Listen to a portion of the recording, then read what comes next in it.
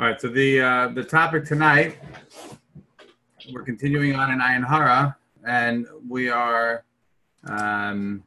moving tonight to talk about a little bit about Darkei Amri and Bleigissen, which is the method of pouring lead.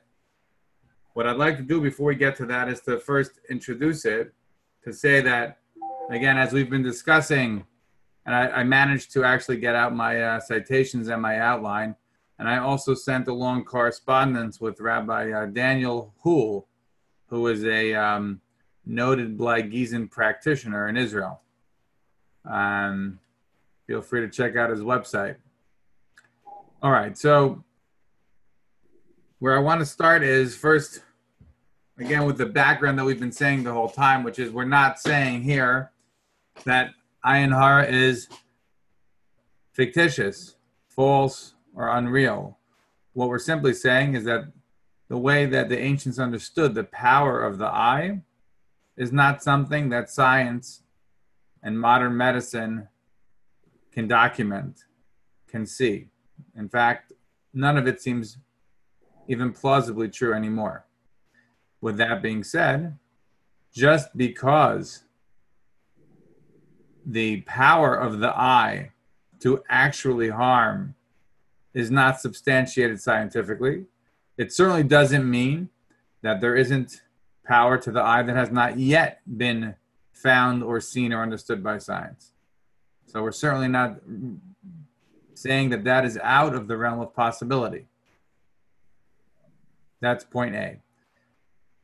Point B, just because of the fact that this is where we are today, as we've already said many times, it doesn't mean that Ayin Hara itself, instead of being a siba, to use a brisker approach, could very well still be a siman.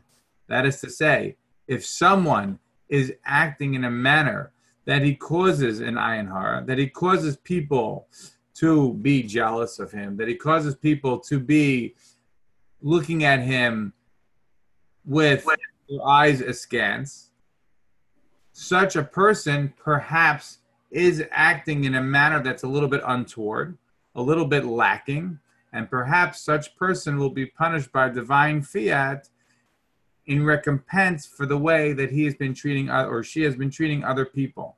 So that's not Ayin Hara per se causing harm of itself, so much as Ayin Hara is symbolic of a person who is not acting most proper with most propriety, and as a result, heaven will take its retribution, its vengeance, its revenge against such a person.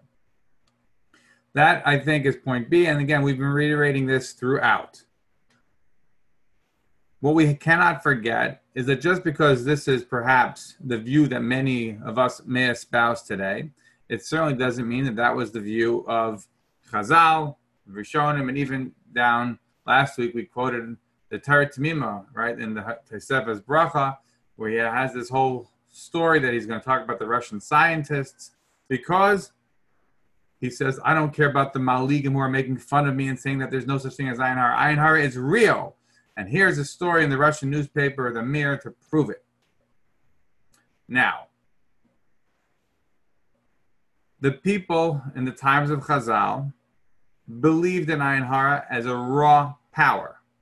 Not everybody. We discussed last week that Rabbi Hanina perhaps was one who did not believe in the raw power of the eye. We said that he didn't believe in Kishav. He wasn't afraid of the witch trying to take the dust off his feet, right? He wasn't afraid at all. That being said, I just want to caveat that if you look at the Gemara in Sanhedrin, the Gemara says on Samach Vav that Rabbi Hanina, the Gemara brings down a few people, Rav, Rabbi Hanina. The Gemara says that Rabbi Hanina, what did he used to do every Erev Shabbos? Rabbi Hanina v'Rabbi Oishia have a yas v'komali Shabbos v'aski v'Sefer Yetzirah. Every Shabbos they would learn Sefer Yetzirah. And what would they do when they were studying Sefer Yetzirah? Umevralu igla tilta v'achlile. And they would create, through their knowledge of Sefer Yetzirah, an animal, a calf, and they would eat it every Shabbos. Every Erev Shabbos they would do this.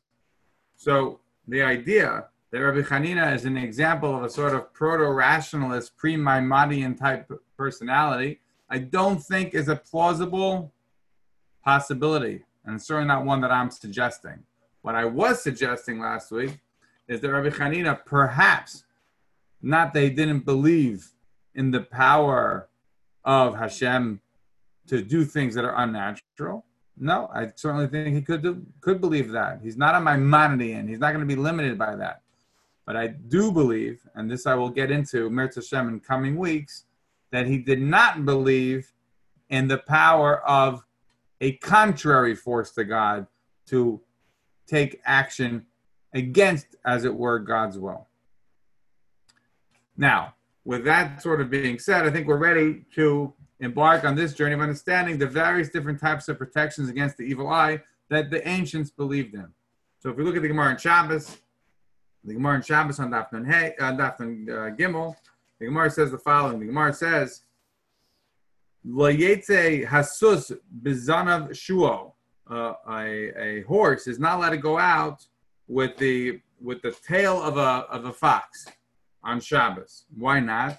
Says Rashi, why is this horse not allowed to go out with the tail of a fox on Shabbos? They would go out with this sort of ornamental foxtail.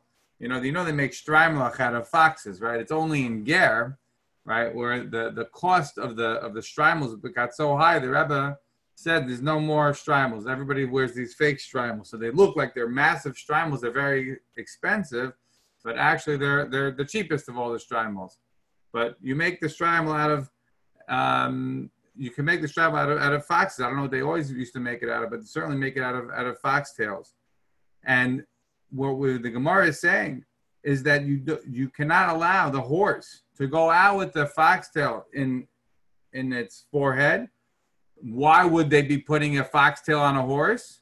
Not as an ornament for Central Park riders, but rather to prevent against Ayin Hara. So what we see from this Gemara is a few things. One, we see that they were afraid of Ayin Hara, not just for human beings, but even afraid of Ayin Hara hitting on animals, right?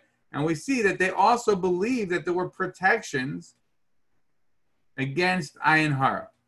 Protections, in this case, like the foxtail.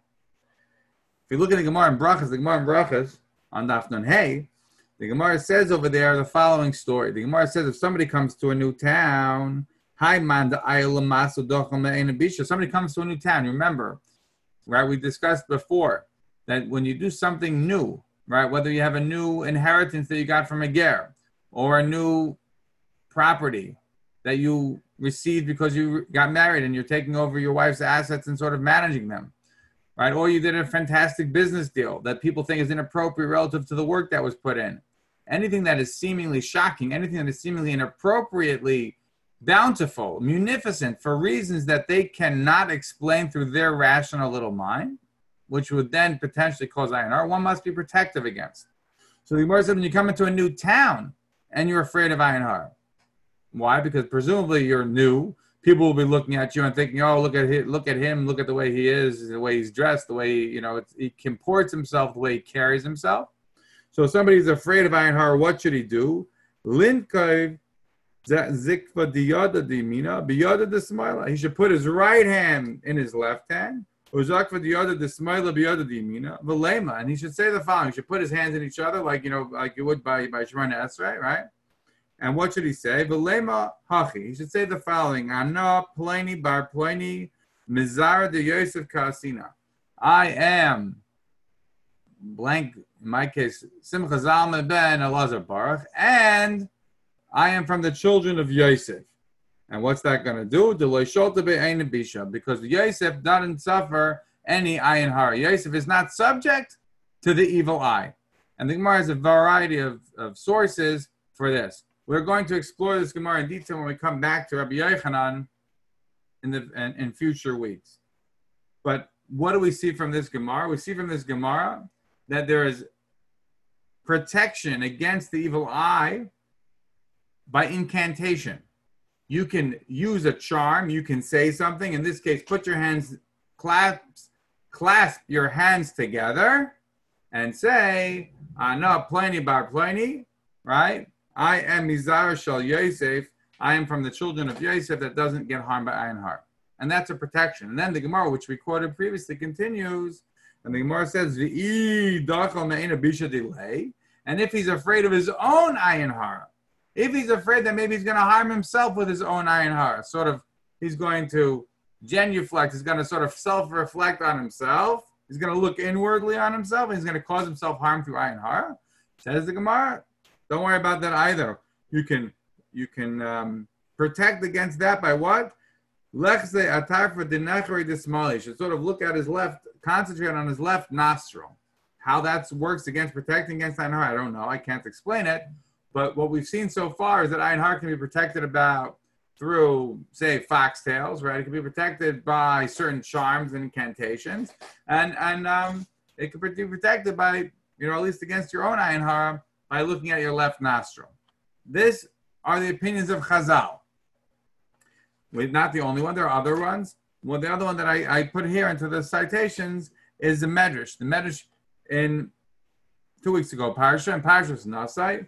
The Medrash says the following, unbelievable Medrash. We already talked about this Medrash when we brought it up as we talked about the Tanchuma. If you remember, the Tanchuma said, we quoted a few weeks ago, that why was the first Luchais destroyed? Why did they get broken? Because they were given Bepumbe. They were given in a very open forum where everybody and anybody was able to look in. And we used that over there as a citation to prove the notion that there is a fear of Ayin Hara from non-Jews. It was one of the sources that I showed that I believe shows that we're not just worried about Ayin Hara of Jews, we're worried about Ayin Hara of non-Jews as well. Now, so the Medrash over here is very similar. It also says that the reason that the first luchos were destroyed was because it was done publicly. And the Medrash continues, and the Medrash says that, what this is like? This is like when a king, when he makes a wedding for his daughter, and he makes a big kedushin, right? In those days, they used to separate out the wedding, the kedushin and the suin. They were separated by a significant length of time. So when he first makes the kedushin, when they first get betrothed, when they first get engaged, he makes a very big part. He makes a very big vart. And what happens? V'sholta behem Ayin Hara. And there is Ayin Hara that is being released, that is being unleashed. So when the king actually comes to marry off his daughter, so then what does he do? Ma'asa. Nasan la kameya. He gives her an amulet. Amar la. He says to her, Yehea kameya zel lecha shelo yitzloid bach Ayin Hara oid. The Ayin Hara then happened by your kedushin. It's not that we're not going to make you a fancy wedding. No, we make you a fancy wedding. But I'm going to give you a kameya. I'm going to give you an amulet. We're not going to get into now. Maybe for another time, right? The whole debate. Right, Rabbi Yaakov Emden versus the Rabbi Yonasan Eibeshit, the whole entire debate started because of a Kameya. Rabbi Yonasan Eibeshit was famed, the greatest Kameya writer of his day. He wrote the greatest amulets, and people went there from all over. Rabbi Yonasan Eibeshit was the scholar par excellence, the orator par excellence, the Rosh Hashiva par excellence. He was just an amazing personality. And Rabbi Yaakov Emden, of course, was I don't want to say the word, because it's certainly not my place to say it. But Rabbi Yaakov Emden was somebody who was living in the town where his own father had been the rabbi, and he was just a regular balabas. So people have suggested that maybe it was something personal. I don't know whether or not, but Rabbi Yaakov Emden was an expert, a polymath, a Renaissance person, Ein Kamayu, who knew not just culture, but he knew so many other sciences, and he looked at these kameyas and he found that this was absolutely Sabbatian, and so began a whole massive debate that wreaked havoc throughout the Jewish world during the mid-1700s. Now, what do I want from this medrash? I want from this medrash that this medrash shows us that a kameya, Chazal feel that a kameya, an amulet, can also protect against Ayin Hara. So in other words, an amulet like the foxtail is not an amulet like one I think the medrash is referring to here. the Medrash is referring to here is an amulet that's actually just some sort of written inscription. What inscription, I don't know. But it's different than just simply putting a foxtail on that has sort of Ayin Hara protecting powers. That's the first point of the Medrash. Just for interest's sake, the end of the Medrash over here, the end of the Medrash says something interesting, and he says that the Medrash continues and it says, when Hashem came by the Mishkan, also there was an Ayin Hara, right, by the first Luchas was so busy, etc. So when it came now for the Mishkan, that Hashem is now going to dwell with the Jewish people intimately and alone. This was the Nisuin. What did Hashem do? First, the Medrash says, first Hashem gave them brachas. Nasam lahem HaKadosh Baruch Hu es habrachas techila shalei tishlet behen Ayin Hara. First, Hashem gave the brachas to the Jewish people. What are the brachas that Hashem gave to the Jewish people before the Mishkan get underway? The brachas that we say every morning, right? By Berachas HaTorah, right? Berachas Kayanim. That's what Hashem said, as it were, prior to the B'yom Kaleis HaMishkan. We finished right after there in Parshas Nasa. We say that was the end, right? That was the end of the inauguration of the Mishkan. We talk about the inauguration of the Mishkan repeatedly in the Torah. We have it already in Parshas Pekudei, and then we have it again in Parshas Tzav, and we have it in Shmini, and then we have in Parshas Nasa. We're always talking about the Akamas HaMishkan, the inauguration of the Mishkan. So this Medrash is telling us that there is a Kameya that can protect against Ayin Hara, and as it were, the Hashem saying, the Berachas Kayanim, which protects against Ayin Hara. I'm not sure that the Medrash is per se saying that if the Kahanim said it protects against Ayin Hara, that I don't know, but it seems certainly that the Medrash is suggesting that not only is a Kameya an actual physical object protecting against Ayin Hara, but even again, saying some incantation, in this case, Berachas Kayanim, is also protection against Ayin Hara, at least certainly when Hashem says it. Again, we've seen already in the Gemara Brachas that if you say Anam Mizar Shal Yosef, that's also considered to be a protection against Ayin Hara. So those are a few examples from Chazal. Now, I wanted to talk about something that I found in the Minig Yisrael Torah of Rabbi Daniel Sperber of Bar Ilan. So he has there a whole list, right, of different Ayin Hara practices.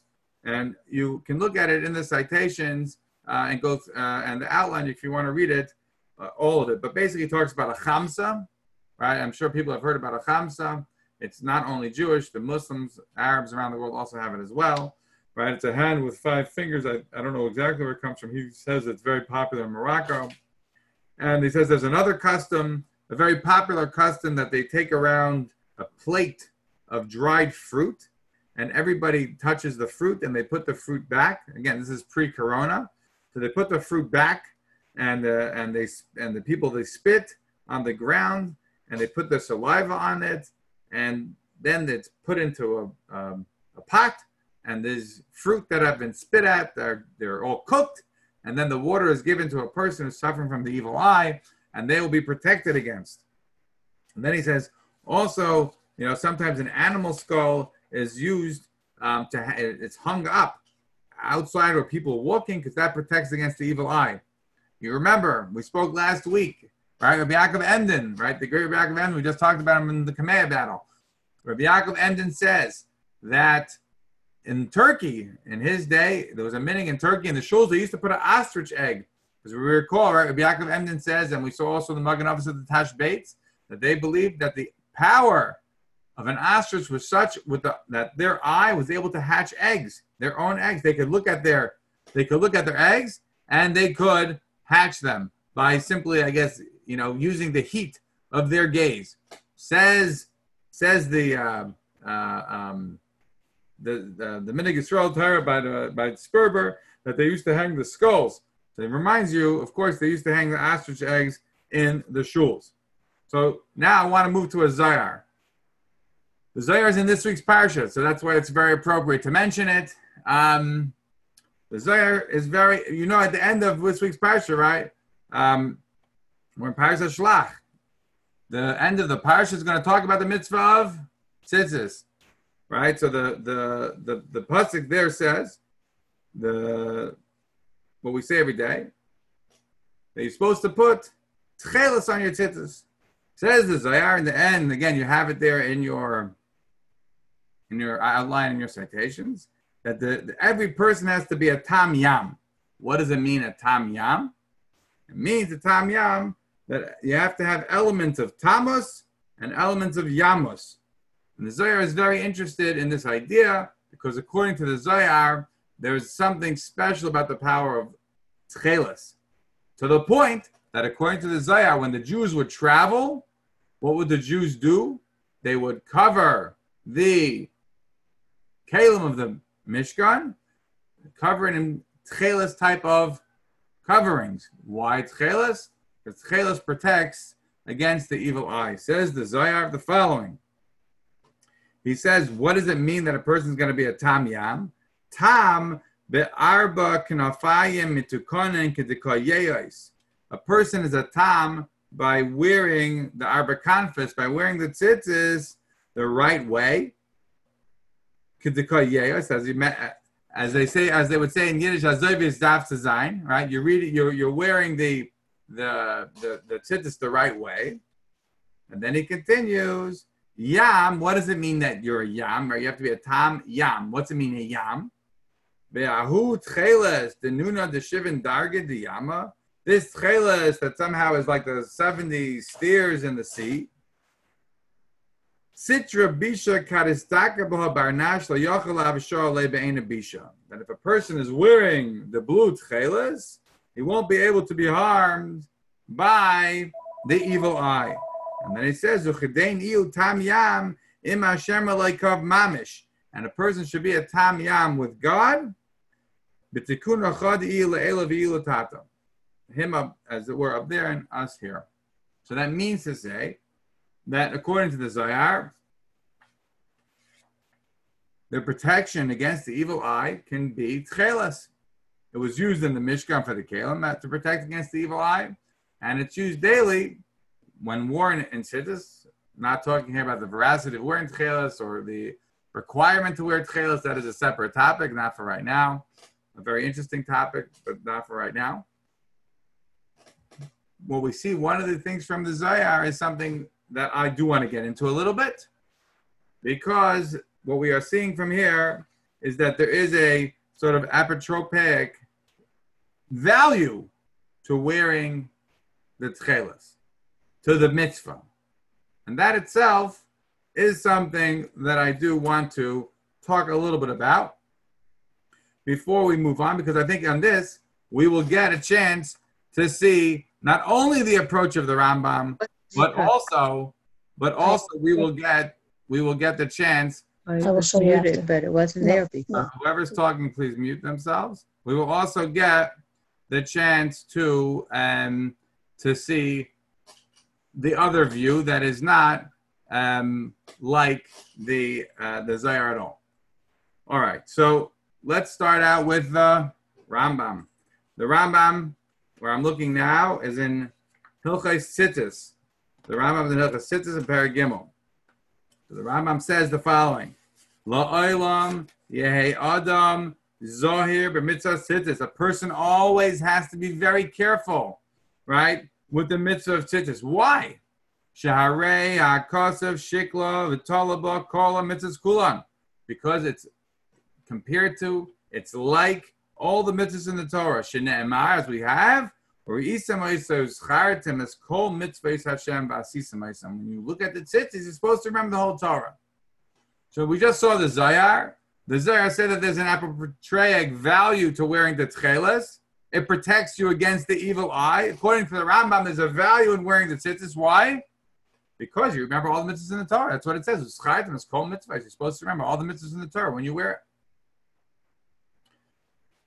I want to look at a Rambam now in Hilchos Tefillin. The Rambam in Hilchos Tefillin at the end of Perek Vav, the Rambam says the following: Chayev Adam Lizor b'mezuzah. He says every person is required to what? Be careful in the mitzvah of mezuzah. Why? Because the mipnei shehi chayvas hakol tamid. Because it's a requirement always. The kol eishi ikanis v'yetza yifka b'yichot shemesh l'Hakadosh Baruch Hu. And every time he comes in or goes out, he will always encounter the oneness of God. So it's a very important mitzvah because every time you leave, and you remember the Gemara in Avodah Zarah, right? The Gemara in Avodah Zarah about Onkelos, right? The Roman emperor, his uncle, sends in 3 legions of people to get him out. And each time he manages to talk them out of it. And the last time you're not allowed to talk to Onkelos at all, because when you talk to him, his dialectic is better than Socrates. He's going to manage to convince you of the veracity of his Jewish ways, and you cannot talk to him at all. So as he goes out, he, doesn't kiss the mezuzah. That, by the way, is clear. He doesn't kiss the mezuzah. Kissing the mezuzah is not necessarily something that is 100% obvious. Certainly not from that Gemara. What he does is, it seems that he may touch the mezuzah. That is what I think he does in the Gemara. Kissing is not there. And the soldiers want to know what's going on. Of course, he explains that the difference between your leader and my leader is that my leader, right, protects me, and your leader, you protect him. And of course, they end up becoming Judaized as well, and the Roman uncle doesn't try to get Onkelos back anymore. Says the Rambam, you know why it's incredibly important to have the mezuzah in your house? Because every time you come in or go out of your house, if you stop for a moment and ponder the mezuzah, you remember the oneness of God. That's the importance of a mezuzah.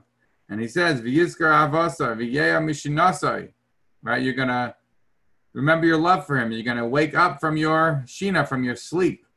By the way, if anybody paid attention in last week's Haftorah, it's one of the few times when you have a shiva na that you actually would have a correctable mistake, right? Most times in the Torah, when you have a shiva, even if most people don't know the difference between a shvana or shvanach, it doesn't make a difference. It's Beseder Gamor. There is 2 exceptions, right? One exception is in Parashat Vayetze, when Yaakov gets up Mishin Nasai, right? If you would read it Mishnasa, you would say Yaakov got up from his Torah. Now, of course, the rabbis say he learned for 14 years, but that's certainly not what the text means. The text means what he did was he got up from his sleep. So that would be Mishin Nasai. The other time is in Parashat Ekev, when the pasuk says over there, "Vayancha vayarivecha, vayachilcha saman." So if you say Vayancha, means he answered him, not that he gave them inui. We also, again, like I said, had Mishnah in last week's Haftarah. And nevertheless, so he continues the Rambam. The Rambam says that you're going to wake up when you think about the oneness of God and his unity and his infiniteness. You're going to stop being such a fool, and you're going to stop being so shagor in the temporal innaities of this world. So therefore, you're going to know there's nothing else that stands for infinite time except for God himself, as it were. And therefore, somebody who's wearing tefillin, and he has sitters, and he has a mezuzah b'pischai, he's never going to sin. Why not, says the Rambam, and this is his conclusion, because he has many people who are reminding him constantly about God's oneness, about his infiniteness, about his absolute omniscience. He has all these reminders at all points in his life. And these are the Isis of the Jew, right? V'hein hein ha-malachim, says the Rambam. These are what? The angels. Shematzilan oisei malachate, that protect him against sinning. Says the Rambam, as it says in Pasuk, Chaynem malach Hashem saviv li'rev. Hashem protects him by sending an angel. Says the Rambam, was that an angel? No angel. The angel that Hashem is protecting us with are the mitzvahs themselves. Not that they have an appropriate value. They're not like medicinal in any way. They are mental. They will remind you that God exists, that he is infinite, that he is omniscient, that he is ubiquitous. And by remembering, oh yeah, there's a creator. The reason I'm here is because of this infinite being that I can't understand, that I can't possibly fathom, but he's responsible for everything. Oh yeah. Then the material, temporal, sort of short-sighted parts of, well, every part of our life, we are able to sort of reflect for a moment and put it into its place. That's what the mitzvah does. The mitzvah doesn't have some sort of protection against Ayin Hara. It's there to remind you of God. The tzedakahs are not there to protect against Ayin Hara. They're there to remember all the mitzvahs in the Torah. Now, let's continue with the Rambam. The Rambam says in Hilchos Tefillin, further on, the Rambam says in Parak Hey, right before that in Parak Hey, the Rambam says the following. The Rambam says, in those days, there were people who used to write on the mezuzahs the names of angels. So he says, "Aval elu shekaisim ba b'fnim shemes malachim, my shemes kadashim, my pasuk, my chais, my harezeh b'chlam mishein len chelik olam haba." Anybody who writes in their mezuzah names of HaKadosh Baruch Hu, or angels, or the like, has no chelik in olam haba. Why? She'elu atipshim, these fools, ain. It's not enough for them they violated, that they've been mevatel the mitzvah, that they have rescinded the mitzvah because of the fact that they've postled it up by writing all sorts of stuff in it. Forget that. It's not enough that they did that. But you know what else they've done? They've taken a mitzvah that's there to remind you of the oneness of God. And what have they done with that? What they've done with that is ki'iluhi k'meya lehanes atzman. They've made the mitzvah into a kameya, into an amulet, merely to what? For their own pleasure. They think that somehow is going to help them. Right? The word kameya is no accident. The Rambam is saying, I remember, the Rambam in Mishnah Torah is not the Moreh Nevuchim, it's not the Perush Mishnah. He wrote it in Hebrew, in Mishnaic Hebrew. He's using the word kameya deliberately. The mitzvah is not a kameya. The mitzvah is no amulet. The mitzvah is there to remind you, to be cognizant, to be aware of the existence of God at all times. You have to have a mazkir at all times. But it's not there because somehow by doing this is protecting you in a physical way. No, that's not what it's there for at all. And in fact, those who do actually believe that, those who do write names of angels or God in mezuzahs, those people are obviously mevatel the mitzvah, the seder, but not just that. What they're also doing is absolutely denigrating and denying the mitzvahs of Hashem that is there to create a relationship with God and making it into a bunch of amulets and a bunch of heebie-jeebie. There are one more maybe two more Rambams. The Rambam says later on also in Hilchos Tefillin, sorry, I think I said later, earlier in Hilchos Tefillin, the Rambam says the following: Afal pishem mitzvahs and the leivshin kol yom, even though it's a mitzvah to wear tefillin all day. B'shas tefillah yeser min hakol. During davening, it's the most important time to wear tefillin. Amr chachamim, the rabbis say, whoever is carried kriyas shema b'lei tefillin kil me'el sheker, right? Because it says kshartem le'seyadecha tatafesh b'nei necha. You're talking about your tefillin. So how do you daven without the tefillin on? It's like you're giving false testimony. You're not allowed to do that. So you have to wear tefillin at least by davening. Ideally, you wear it for longer, but at least by davening, you should wear tefillin. And then he says the following: whoever doesn't put on tefillin, he's serving all these various different things. The chol, he says, the chol haragil b'tefillin marach yamim shenemar Hashem aleim yachtav. Whoever wears tefillin regularly, Hashem will be marach his days. Does that mean that the Rambam is saying, oh, the tefillin, it's some sort of a kameya? You're going to have lengthy days now? No, he's quoting a pasuk. The pasuk says that whoever is going to be Shenem Hashem Alem Yachtav, if Hashem is on him, he's going to be Marach Yomim, because Chazal say that if you wear, based upon the pasuk, that if you wear tefillin, you're going to have a lengthy life. Is it saying that your mitzvahs are kameya if you honor your parents? The pasuk says Laman Yarichon Yamecha, right? That's not a kameya.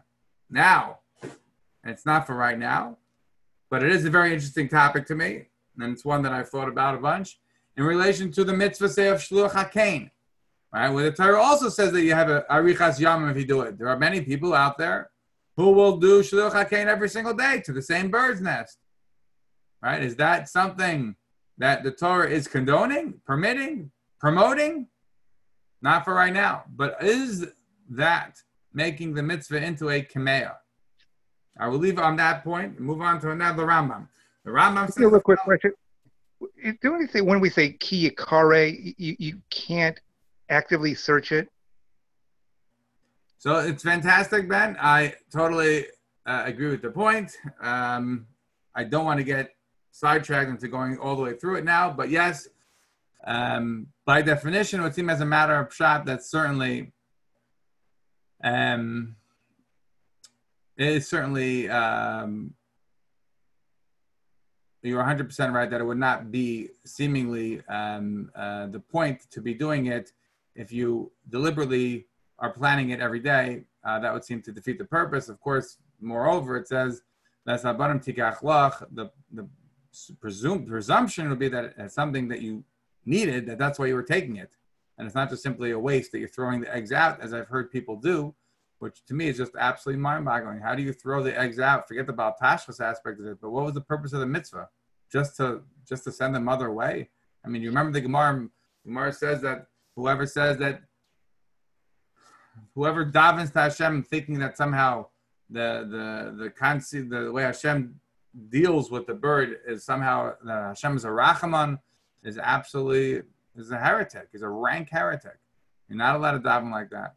So why would be the point of sending away the mother just to throw out the eggs?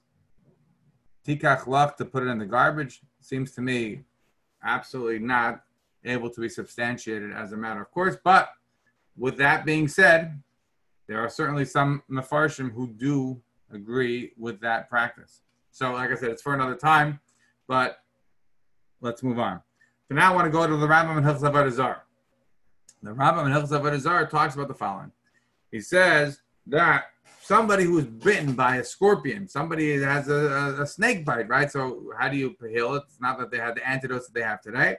So they used to do lechisha. They used to do some sort of charm, incantations. And the Rambam says, you know what? It's okay. The afilu b'Shabbos, you're even allowed to do these incantations on Shabbos. Because it's some sort of placebo effect. You can make the guy feel better. Even though it has absolutely no medicinal benefit. Nevertheless, the rabbis permitted it. In order the person shouldn't go insane. Since he views this as having some value, since you're not doing anything here, you're just saying something, just say it. It's fine to say it or let him feel a bit better. That is halacha number one. Halacha number two here, the Rambam continues, and he says the following. What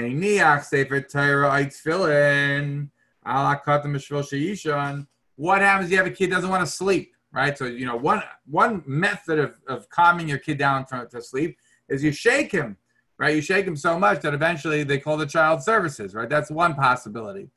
The other possibility is you take a Sefer Torah or tefillin and you put it on the kid's crib so he should sleep. Now listen to this, Rambam. Tell me if you didn't hear it before. It says the Rambam,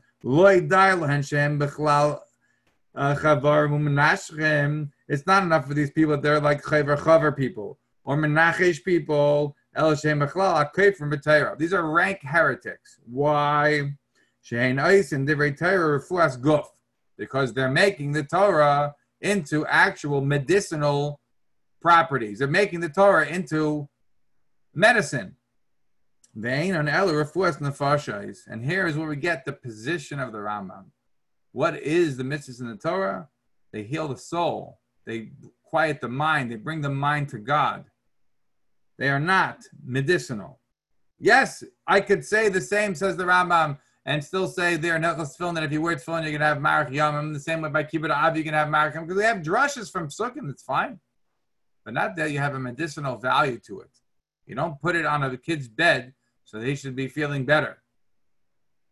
Says, and he continues. And listen carefully to this Rambam. It's an amazing point. We don't hear it, I think, in our daily life at all. Says the Rambam. If a bari, if a healthy person reads psukim or mizmar from Tehillim, kidei shetagin alav zchus kriyasan, so that the merit of his reading psukim from the Torah should have a protection for him. Be natzal mitzaris unezikim, and he should therefore thereby be saved from various terrible things. Hareze mutter, it's permitted. Notice the Rambam doesn't say, like we say by the Seder, right? Fantastic. Say more. Say more. No. Mutter. You're permitted to recite the Tehillim if what you want to do when you recite Tehillim is to get merit and the like. Why? Because the Rambam sees this as on the gray line. Yes, you could do it. Certainly, hundreds and thousands of grandmothers and grandfathers have cried tears in their Tehillim. The Rambam is not going to take that away. But we should understand that the Torah is not a refuas haguf. The Torah is a refuas hanefesh. The idea of using the Torah as a way to provide medicinal benefit is a violation of the Torah. To actually physically use the Torah in that way is 100% contrary to the Torah according to the Rambam. Now think of that in relation to what we saw about the Zohar and about Tcheles in relation to being a protection against Ayin Hara. Clearly, they are coming from two different schools of thought. So I noticed that we are sort of running a little bit short on time again. So I want to hurry up a little bit.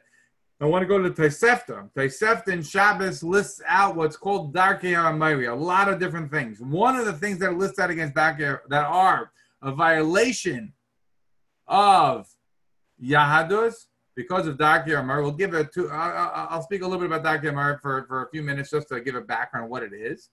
But what the Tosefta says is that if you put v'chut adam al etzba'oi, if you put a red string on your etzba, that is prohibited because of Darkei Amri. I don't know about a red string on your ankle or a red string on your wrist. I know a red string on your etzba. That is prohibited because that's the Tosefta says that. Yeah? All right. Then the Rambam says the following, and I won't go through it now in all the detail, but I sent you in the email the correspondence that I had with Daniel Hull about Bleigissen. Make sure you take a look at that because it will touch on some of these citations as well. Anyhow, the Rambam says in Hilchos Shabbos, the Rambam says he's talking here about the foxtail, right? Who let the fox out? I forget the name of the song exactly. But the Rambam is here talking about what? The various different things that protect, that people thought protected in the realm of Segula against various ills and ailments. Says the Rambam, Ubeitas HaChargo, it's all from the Gemara in Shabbos. Ubeitas HaChargo, Ubeshen HaShuol, Ubesabrat Sluv. Right, if you want to use a grasshopper, a locust egg, or a Shena Shul, it's the tooth of a fox, not the tail of a fox. Here we have the tooth of the fox. That's like the nail of from the condemned man. All of these things that the Gemara says are okay to be able to tie to a person on Shabbos. There's no issue of that. Oh, I should say one thing. So, like I said, we'll talk maybe in a few minutes about Darkei Amri. But what Darkei Amri is, in short, is essentially not idolatrous per se, but it's part of the Leiselchu B'chukos HaGoy. We don't want to be like the Goyim. It's a law in the Torah, right? You're not allowed to do that. It's fine. So we have a whole list of things that Darkei Amri, like I just said, the Tosefta has a whole list of Darkei Amri. Says the Rambam, based upon the Gemara, that there are a number of things that are not included in Darkei Amri, because the Gemara says that anything Mishum Refuah, anything that is for healing, ain't by Mishum Darkei Amri. There's no problem, there's no prohibition, there's no Isser, there's no anything about Darkei Amri. And the Rambam brings it down, lehalacha. Says the Rambam, these three things that we just mentioned is no problem. You can go out with that on Shabbos. You don't have to worry about Darkei Amri, and you don't have to worry about Hilchos Shabbos. You don't have to worry about anything. Fine.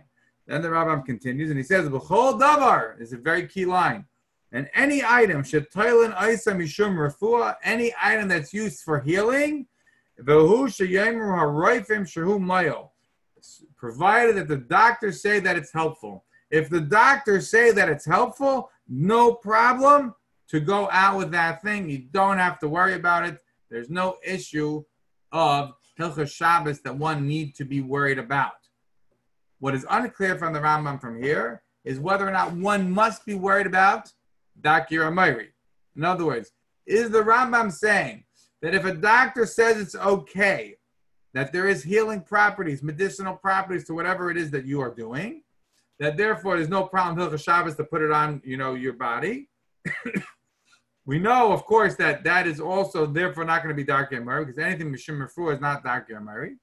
But what about the other way? What if the doctor says no value to it? What if there's no doctors, but the science says that there's no value to it? Is that, obviously that means then that for Hilchos Shabbos you can't do it, but does that mean that there is a problem with Darkei Amari? That is not 100% clear from the Rambam over here. However, from the Rambam and the Mara, I think it's 100% clear. And this is the crux of my debate with Hul. The Rambam says the following. In Chelik Gimel, Parak Lamed Zayin, the Rambam says the following about Darkei Amari. He says, Ula Harchek. This is the background of Darkei Amari also. We can do it in a few places. I also put a Radak. The next citation is a Radak. Also give a whole background of Darkei Amari. You can look at it there. That Radak in Yeshaya is very similar to the Rambam in the beginning of Hilchos Avodah Zarah. We talked about Dar Enosh and the whole Shalsheles of how you got to Avodah Zarah. It's actually Kedai if you look at the Radak and the Rambam, right? The Radak's just a little bit earlier than the Rambam. Take a look at both of them and see how they compare on that point. You'll see a little bit of a distinction, not exactly the same. In any event, we don't have enough time right now to go into all that. So I just wanted to say the Meir. What does the Rambam say in the Meir Nevuchim? The Rambam, which again, he did not write it in Hebrew, so we're reading a translation here. We are reading the translation, or I am reading the translation from Rabbi Kapach, right? The great Yemenite Kapach family. They had their own issues with Kabbalah and the Zohar, not for right now. They got into issues with Rav Kook about it. A long and very fascinating story, but probably a little bit beside the point. So so this is his translation. He was a native Arab speaker from Yemen, yes? There's a beautiful picture. I included every year my Gedolim picture list of Rabbi Kapach holding a Yemenite esrog, which is, basically as big as him. In any event, he said the following. This is his translation of the Rambam's Meir.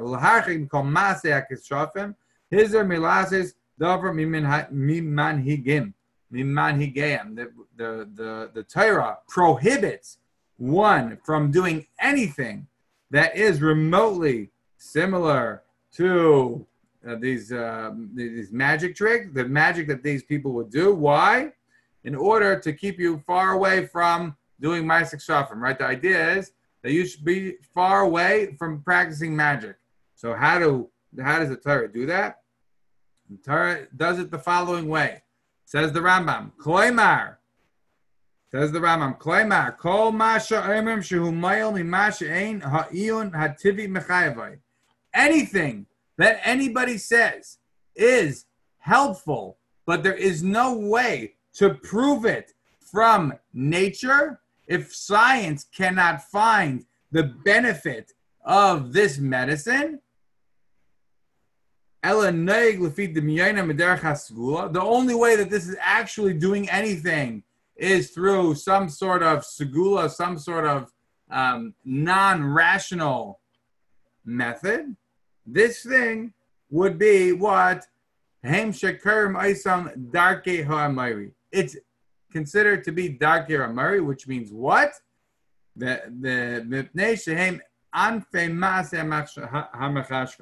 This is basically like an anaf. It's like a leaf. It's like a branch of kishuf.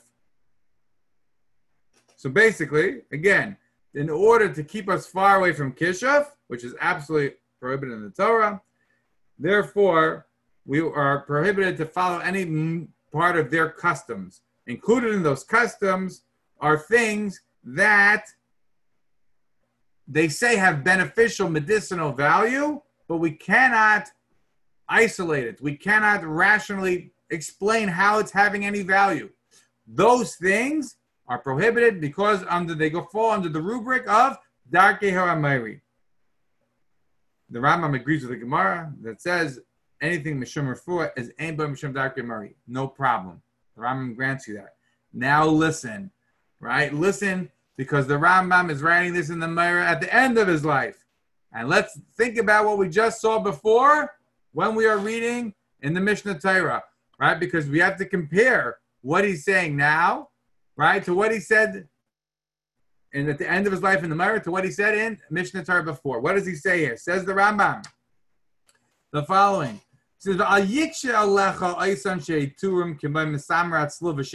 says, don't be bothered by the fact that the rabbis permitted you to use the nail of a condemned man or the fox tooth as a way, right? You can walk out on Shabbos with that stuff, right? It's a way to protect oneself.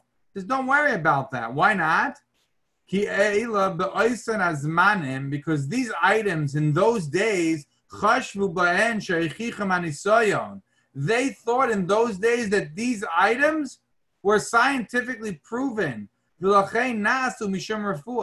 And therefore they're being done for refuah. And as I've said, says the Rambam, anything mishum refuah, as the Gemara says, is ain by mishum dakir. You don't have to worry about it. If it's actual medicinal, it's not kishuf. You can 100% use it. With not like b'diavad. Lichatchila of lichatchila. No problem. Says the Rambam, in those days, they thought the Shein HaShul and the Misamrat Slov were actually medicinal. They thought they were Meichiach by Nisayon. They thought that it passed a double-blind scientific test. And the Rambam continues, Shakol davar shenis nisyono. Anything that passes a test, kigain elu, like any of these things, v'af al pi she'ein ha'hegyo mechayvai. He says, even if the brain, even if the science has not advanced to the point that it can prove why it's working. In other words, so long as the science just says that it works, even if the science doesn't know how it works or why it works, nevertheless, mutter la'asaisai, the harehu mishum refuah. It is 100% mutter, and there's no problem whatsoever to use it. So, we have a few minutes left, and now we get to Bleigissen, right? Bleigissen, it's spelled, if you look at it, look at the citations, look at the outline, go to the website of Daniel Hull, and you will get as much information as you possibly want. In any event, what Mr. Hull, or Rabbi Hull has promoted and what he has found is the following. He will do Bleigissen, which is essentially a method. In those days, they used to pour lead. I don't know if he actually pours lead or not. These days, they don't pour lead anymore in many places. They use tin or wax. And the reason they use tin or wax is because pouring lead can actually cause physical harm. I guess they can't protect against that. So, therefore, that's no longer used. In any event, what it does is it protects against Ayin Hara because they do certain prayers and special things, and they look at the lead and they figure out what your problems are, and then they can remove those problems. According to Hull, the person being treated does not need to be present during the procedure, and they may even be in another country. The person being treated does not even need to be aware that the procedure is being done for them. This procedure to remove the Ayin Hara by pouring lead has been practiced by Jews around the world for centuries. In fact, for the last 5 years, Rabbi Hull has been using this ancient traditional method to firstly identify and then remove Ayin Hara to the best of his ability, remotely, over the phone, with amazing results, Baruch Hashem. However, under no circumstances should this procedure, or the kameya, be relied upon to replace conventional medicine, or in place of responsible behavior to look after yourself. Then he continues, often in the case of medical issues, the procedure acts as the key to allow the conventional medical procedure to work or to successfully identify the correct conventional medical treatment. Please understand that the procedure requires a large amount of physical and mental and spiritual effort by Rabbi Hull. He cannot do more than a certain amount of procedures in one day. It is done on a first-come, first-served basis. We will make maximum effort to oblige every single person as soon as possible. During this procedure, it drains the energy of the person doing the procedure, and Rabbi Hull used to become ill after removing Ayin Hara regularly until he received the bracha and encouragement of Rabbi David Abu Hatzera Shlita, because he was matzliach and helping people, and therefore he obtained a kameya for protection. That is from Hull's website. So you ask me, okay, I like to think of myself as a somewhat rational person. Why would I bother talking to him? Why did I reach out? And why did I have a conversation? And emails. Why did I do that? The reason is simple. Most of the people you would have assumed that are practitioners of this, you say, oh, they're not very intelligent. Actually, on Hull's website, he includes a tshuva from his brother permitting the lead pouring. And you go through the tshuva, it's actually relatively learned. It means the guy actually knows the sugya. At least his brother knows the sugya. So it's like, okay, it's very interesting. Why does this person feel the need to do this? So I thought to myself, this person has a need to do this because obviously they come from something in the yeshiva world. The guy learned in Merkaz HaTorah in Israel. He grew up in England. He was a normal guy. And, as I said to him, I have no issue because, the same way that the Gemara says, if it's Mishum Refuah, Einbay Mishum Darki Amari, to my mind, it's Mishum Parnasa. Okay. Everybody has their thing they have to do. People sometimes cut corners and go by on their principles. I don't want to condemn anyone because you can never, right? You can't judge somebody till you're in his place. I have no idea the kinds of pressures he's on. No, maybe people actually do get better, right, from some sort of placebo type effect. Or maybe there is some sort of a power to the Bleigissen. So why should I criticize or castigate him in that regard? I won't. But what I would do is I would say that it's Darkei Amari without any ands, ifs, or buts, or qualms, and under no circumstances according to Maimonides. In other words, there may very well be, and in fact there are certain citations that he has that I can cite now as well that do permit it. But I don't believe that you can argue that the Rambam permits it. Why not? Because what does the Rambam say? The Rambam says that anything that is what?